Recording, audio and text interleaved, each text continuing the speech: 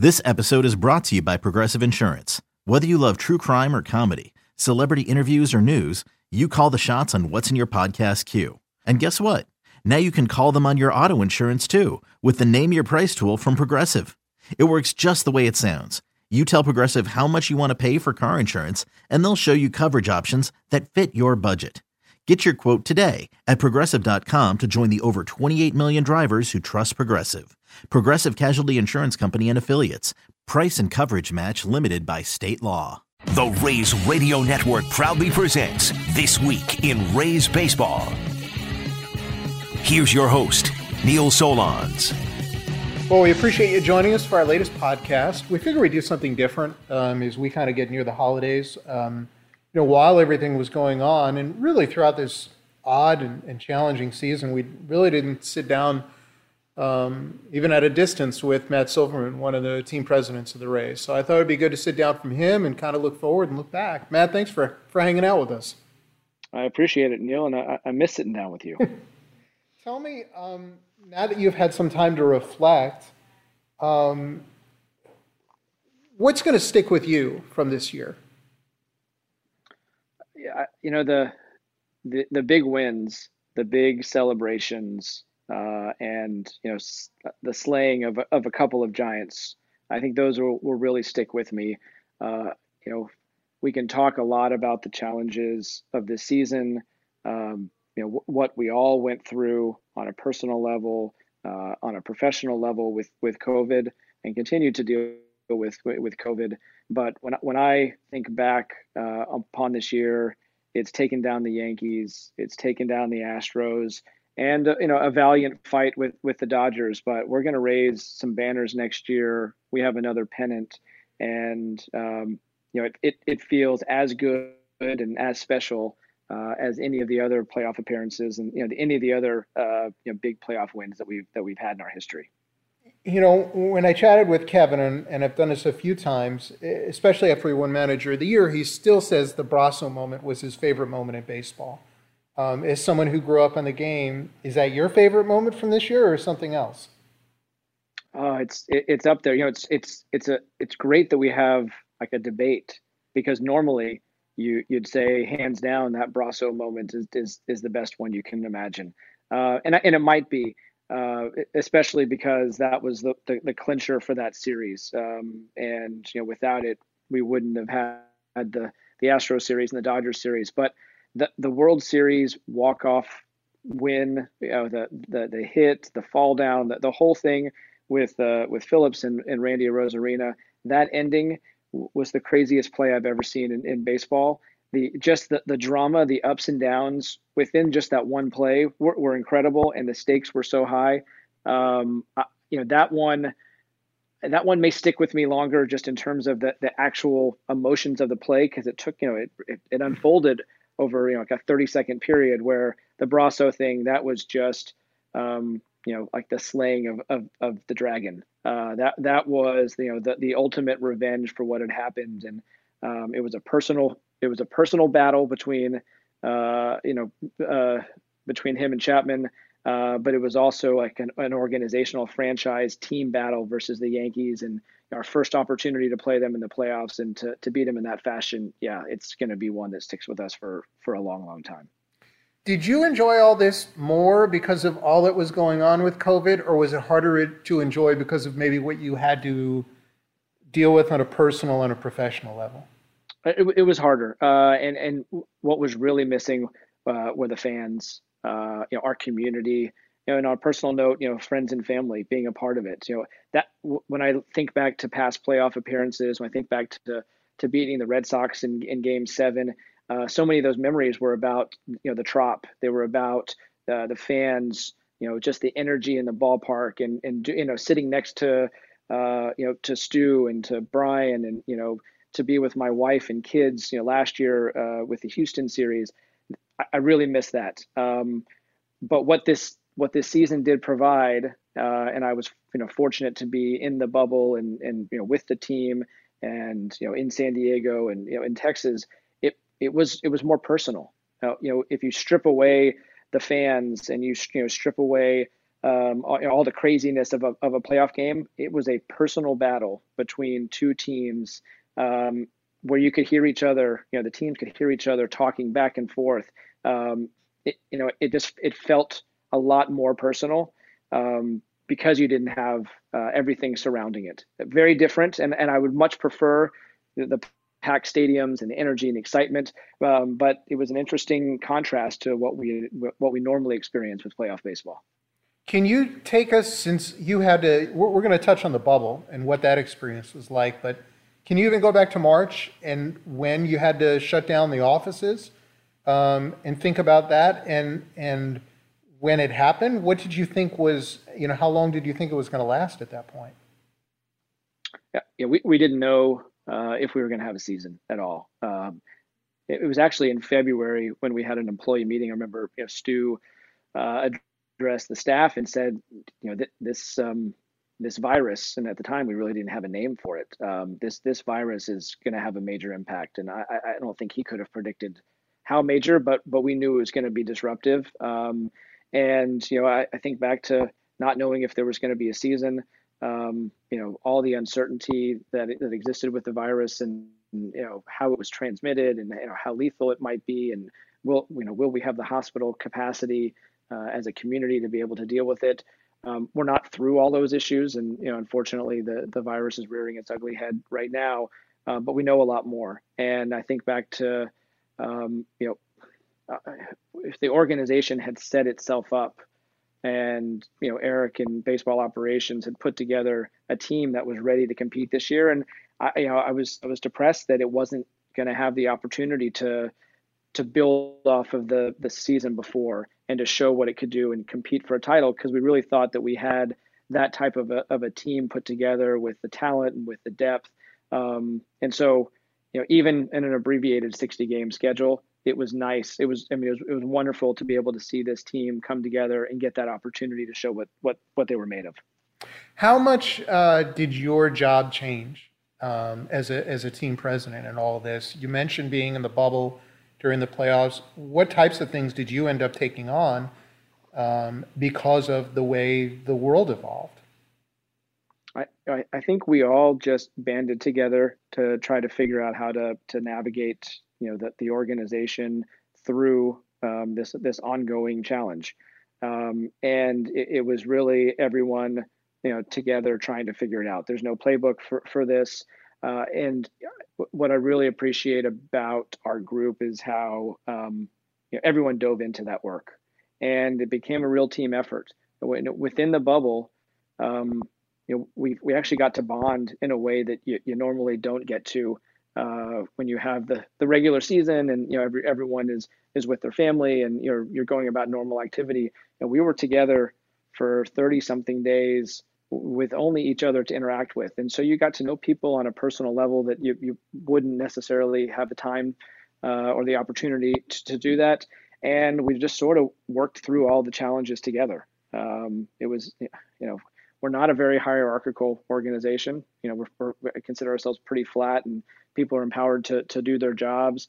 It got as flat as it can be, with everyone just pitching in and trying to figure out how we can do this. And I think that was one of our strengths as an organization, as a team, is that group really came together and really had each other's backs. That started way back in spring training. It started and it's when we restarted the season, with Charlie Morton and others talking about the need to take care of each other.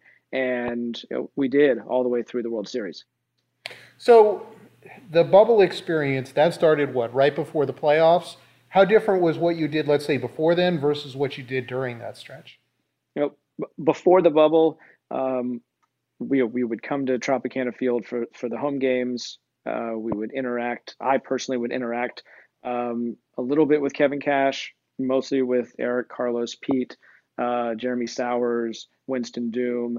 That was the group of us that were watching the games from afar, within Tropicana Field.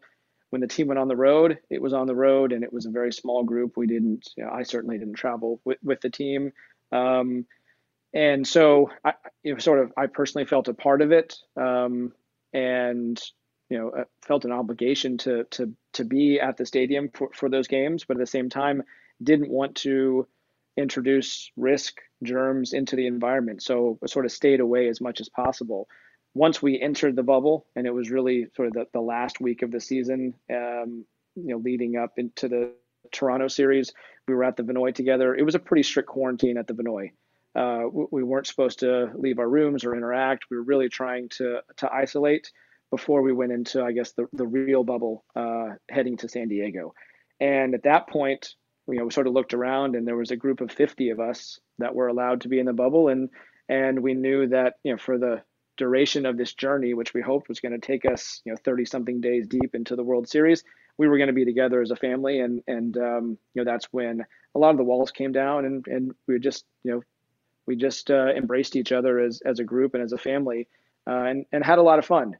There were a ton of sacrifices by our families for us to be able to do this, and I can't thank my wife enough for all that she did, and we tried to keep that in mind. But we were there together in the bubble. We tried to make the best of it, and have as good of a time as possible. And certainly the wins and the celebrations added to that in a great manner. We talk a lot about, or I think in our house we've had a lot of talks about mental health, and I've got kids who are 14 and 12. How are your kids are a little bit younger? How's your family doing in all this? They're hanging in. Like everyone else, just trying to figure out how to do this. And I think we try to be as honest with our kids that we've never lived through something like this, so we don't have the answers, and we're just trying to figure out the best way to manage through this. Our kids weren't in school in person; they were doing virtual school all the way up through when I entered the bubble, and it was at that point that they happened to go back to in-person schooling. And they've been doing that for the past couple months, and for their sanity, their mental health, for their development, it's incredible. It's night and day what happened once they went back to school. And there's obviously more risk involved in that, and we're all just trying to balance the risk and rewards of that. But once they got back in school, they were different. They were just more interactive. They were more excited. And just the break from being at home 24/7 with each other was important. And I'm hopeful that we'll be able to keep schools open and can sort of continue the positive trajectory, because we do have vaccines that seem like they're going to come out, and there's a little bit of light at the end of the tunnel. But we can't get lazy. We can't get complacent now as a community, because we still see these spikes, and this virus is still something nasty that we all have to deal with. No doubt about that. The rest of your family, you grew up in the Arlington area, and you go to the World Series. Are you separate from them? Did they even come to games? What was that like? Were you at least able to FaceTime or something like that? Yeah, I was able to FaceTime. My wife Andrea and the kids went to Dallas for the World Series. And Andrea was able to come to some of the games, but she was a fan, and she was in the stands, and I was in the bubble and in a secure zone, so I could wave to them, from 20 feet apart pregame. That's about as close as I was able to get to them. But I did have a number of friends and family who purchased tickets to the World Series who were there, and they loved being at the games, but they didn't feel totally comfortable. And I think it's just part of getting used to a new way of doing things, and sort of reintegrating back into the things that we used to do. And I think it's a good blueprint. It sets a good blueprint for us as an organization as we try to plan for next year and fans coming back to the ballpark, and how we can do it in a responsible way. We learned from what the Rangers did. We learned some of the positives, some of the pitfalls, and I think as an industry, we're all going to be learning from each other to make sure that we provide the best experience possible as the environment changes and hopefully improves heading into next year. Yeah, what did you guys learn as the biggest challenges? And certainly in Florida, it's a little different because you have a more elderly population and a ballpark with a roof that is fixed, where you can't have open air involved. I mean, you could open some areas that will get some circulation in, but it's certainly different. Yeah, we did a lot of testing of air quality at the Trop throughout this season. in different spots, and there seems to be the requisite circulation, but we'll continue to work on that. The spacing of fans is challenging. The enforcement of masks is something that you have to be diligent about. When you introduce food and drink, especially you're talking about alcohol into the equation, it does provide some challenges for sort of enforcement of the rules. I think as we get closer to a vaccine, I think there will be adaptations and we'll return a little bit closer to the way things were, but that could be, many months away. It could be deeper into the season. And so what we need to do as an organization is prepare to bring fans back in a controlled way, in a way that they feel safe and that we feel that we're providing a safe environment, but at the same time trying to bring as many as we can, that want to come to these games, because as we saw in Arlington and we're seeing other places, people are looking for ways to congregate. We're social. We want to be around people. We want to be doing exciting things like going to Rays games. There's that appetite, and so we're going to figure out the way to provide that for our fans, but in a way that is as safe as possible. And you get to choose. You get to choose if you want to come to a Rays game under the conditions that we provide. If you feel like it'll be fun and it'll be safe, great. It's a great opportunity for you. And if you want to wait until later when you might feel more comfortable, or until there's after a vaccine, that you can do that too. But we're going to provide the ways for people to be Rays fans, whether it's coming to the game, listening on radio, watching on TV. The community support this year, even though they weren't in the stands, the community support was incredible, and we expect that to continue to build into next year. I want to touch on that too, but it sounds like from your standpoint, you expect that, let's say we do have a full season, and we certainly hope for that April may look a lot different than September in terms of the way fans are let into the ballpark, all that stuff. I think so. This year we had plans to bring a few thousand fans into the ballpark, and we just ran out of time. And I think if the season had gone longer, if we were playing regular season games into October, we would have. And look at with the Rowdies, we did have fans in the stands for several of the games, and it went well. So we learned from that experience. I would expect us to have fans in the stands come next year, come opening day against the Yankees. How many fans? I don't know. How much they will be spaced? Don't know. Are we going to use the upper deck in order to create more potential seats and more capacity? Those are questions that we're working on right now, but it provides some interesting challenges for us because we don't know what the seating manifest will be. It's hard to tell a season ticket holder, hey, here's your seat, because we don't know if that seat's going to be available or if it's going to be blocked off for distancing. And we don't know if the capacity that we start with in April might be able to change in May into June and change the seating sections around. So all those things are things we're working on.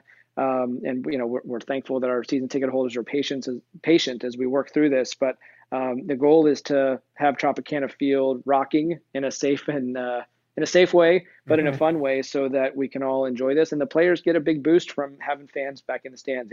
It was a big difference being in Texas versus being in San Diego. Having fans, even though there were a lot of Dodgers fans there, having fans and the energy that comes with a ballpark that's filled with people who are engaged, it brings the level of play up, and it just makes it feel more normal.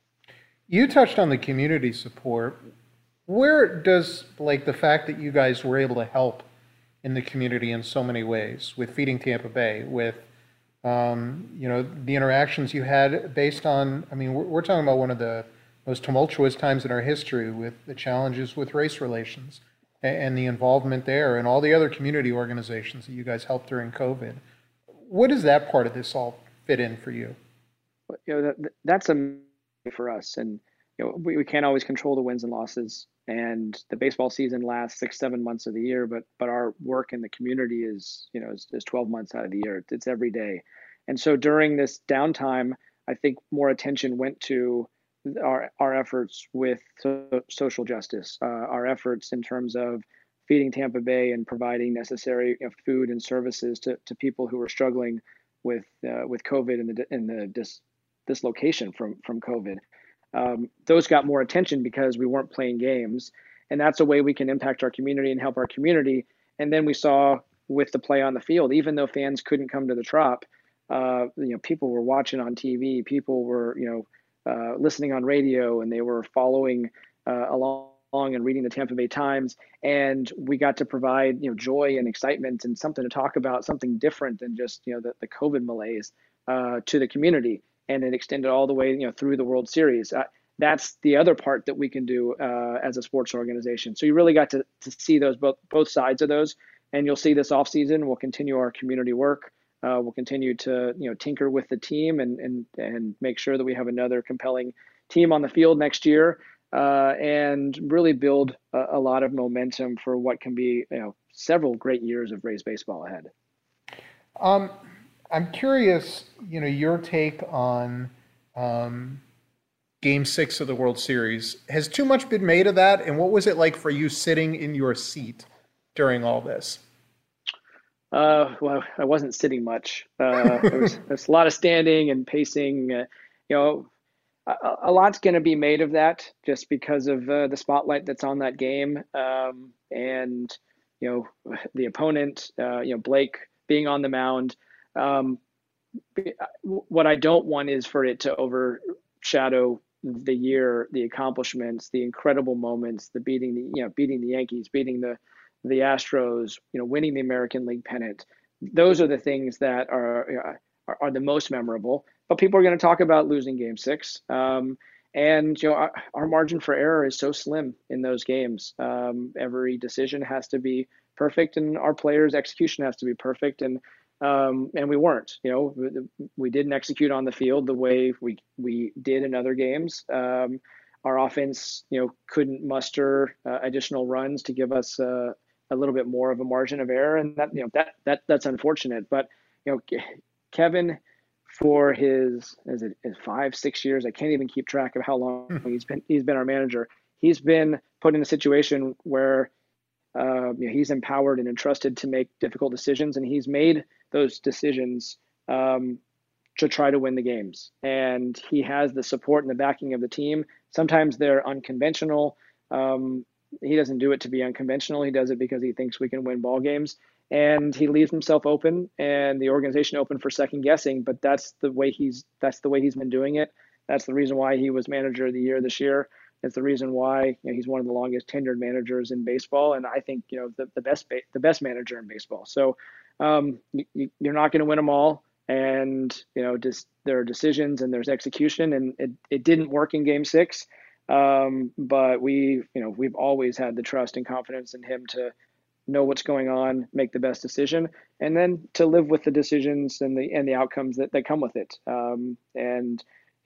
We do, and we know what happened. We didn't win Game 6, but we did win Game 5 and Game 7 before that because of the way he managed, the team performed, and I think we're all going to be stronger for what we went through this season, especially all the victories and the winning of those series and winning the American League. Those are the things that will stand out and help us in the future as we try to finally win the World Series. I would agree with that. I think well said. We're going into the holidays here, and obviously we hope it's a quiet and healthy holiday season for all our fans. What's kind of a message that you want to send out to them, and what are you hoping for as we start to get ready for 2021? I hope our fans are healthy, stay healthy, continue to be vigilant about COVID and find ways to manage the risk and rewards of that the world presents to us right now, in terms of Thanksgiving, Christmas, and the New Year's. That trying to find the right way to gather with friends and family so that we can have a holiday season, but at the same time that we're keeping each other safe, and know that there's light at the end of the tunnel, and there should be a fun baseball season ahead next year, and you're going to have a great Rays team to root for. And from your standpoint, is your job still as different as it was during the regular season? Is everything from home for you? What's it like, and what are the biggest challenges you think going into 21? I think it's trying to find ways to get back on the path to normal. Tropicana Field for our offices are still closed. We're all working remotely, hoping that can change as we head into next year and find ways to start bringing people back to the office. I think we're more productive and efficient when we're in person, but we've managed to find ways to do it remotely. And I think the future of our work together is going to be a blend of the old and the new. I'm hoping that the work that we're doing here becomes a little bit more normal, and we're talking about what giveaways we're going to have at the games, and what types of promotions we have, and what the advertising campaign looks like, and what the roster looks like heading into spring training. Those are the normal things that we do in the off season. We're having those conversations now, but it's still a little bit of a challenge because we don't know exactly what next year is going to look like. Matt, good stuff. Let's hope for healthy and happy and 2 more games of success in 21 than we had in 20. Sounds good. That's the plan. We appreciate Matt Silverman being with us on our latest podcast. For those of you who are not aware on the baseball side, we've got a lot on our blog, raceradio.mlblogs.com, and Friday is the day where teams have to add players to avoid being Rule 5. If the Rays make some really significant moves in terms of trades, etc., we'll have a podcast late on Friday. If not, we'll probably have something Monday. But either way, we thank you for being with us, and we will chat with you soon.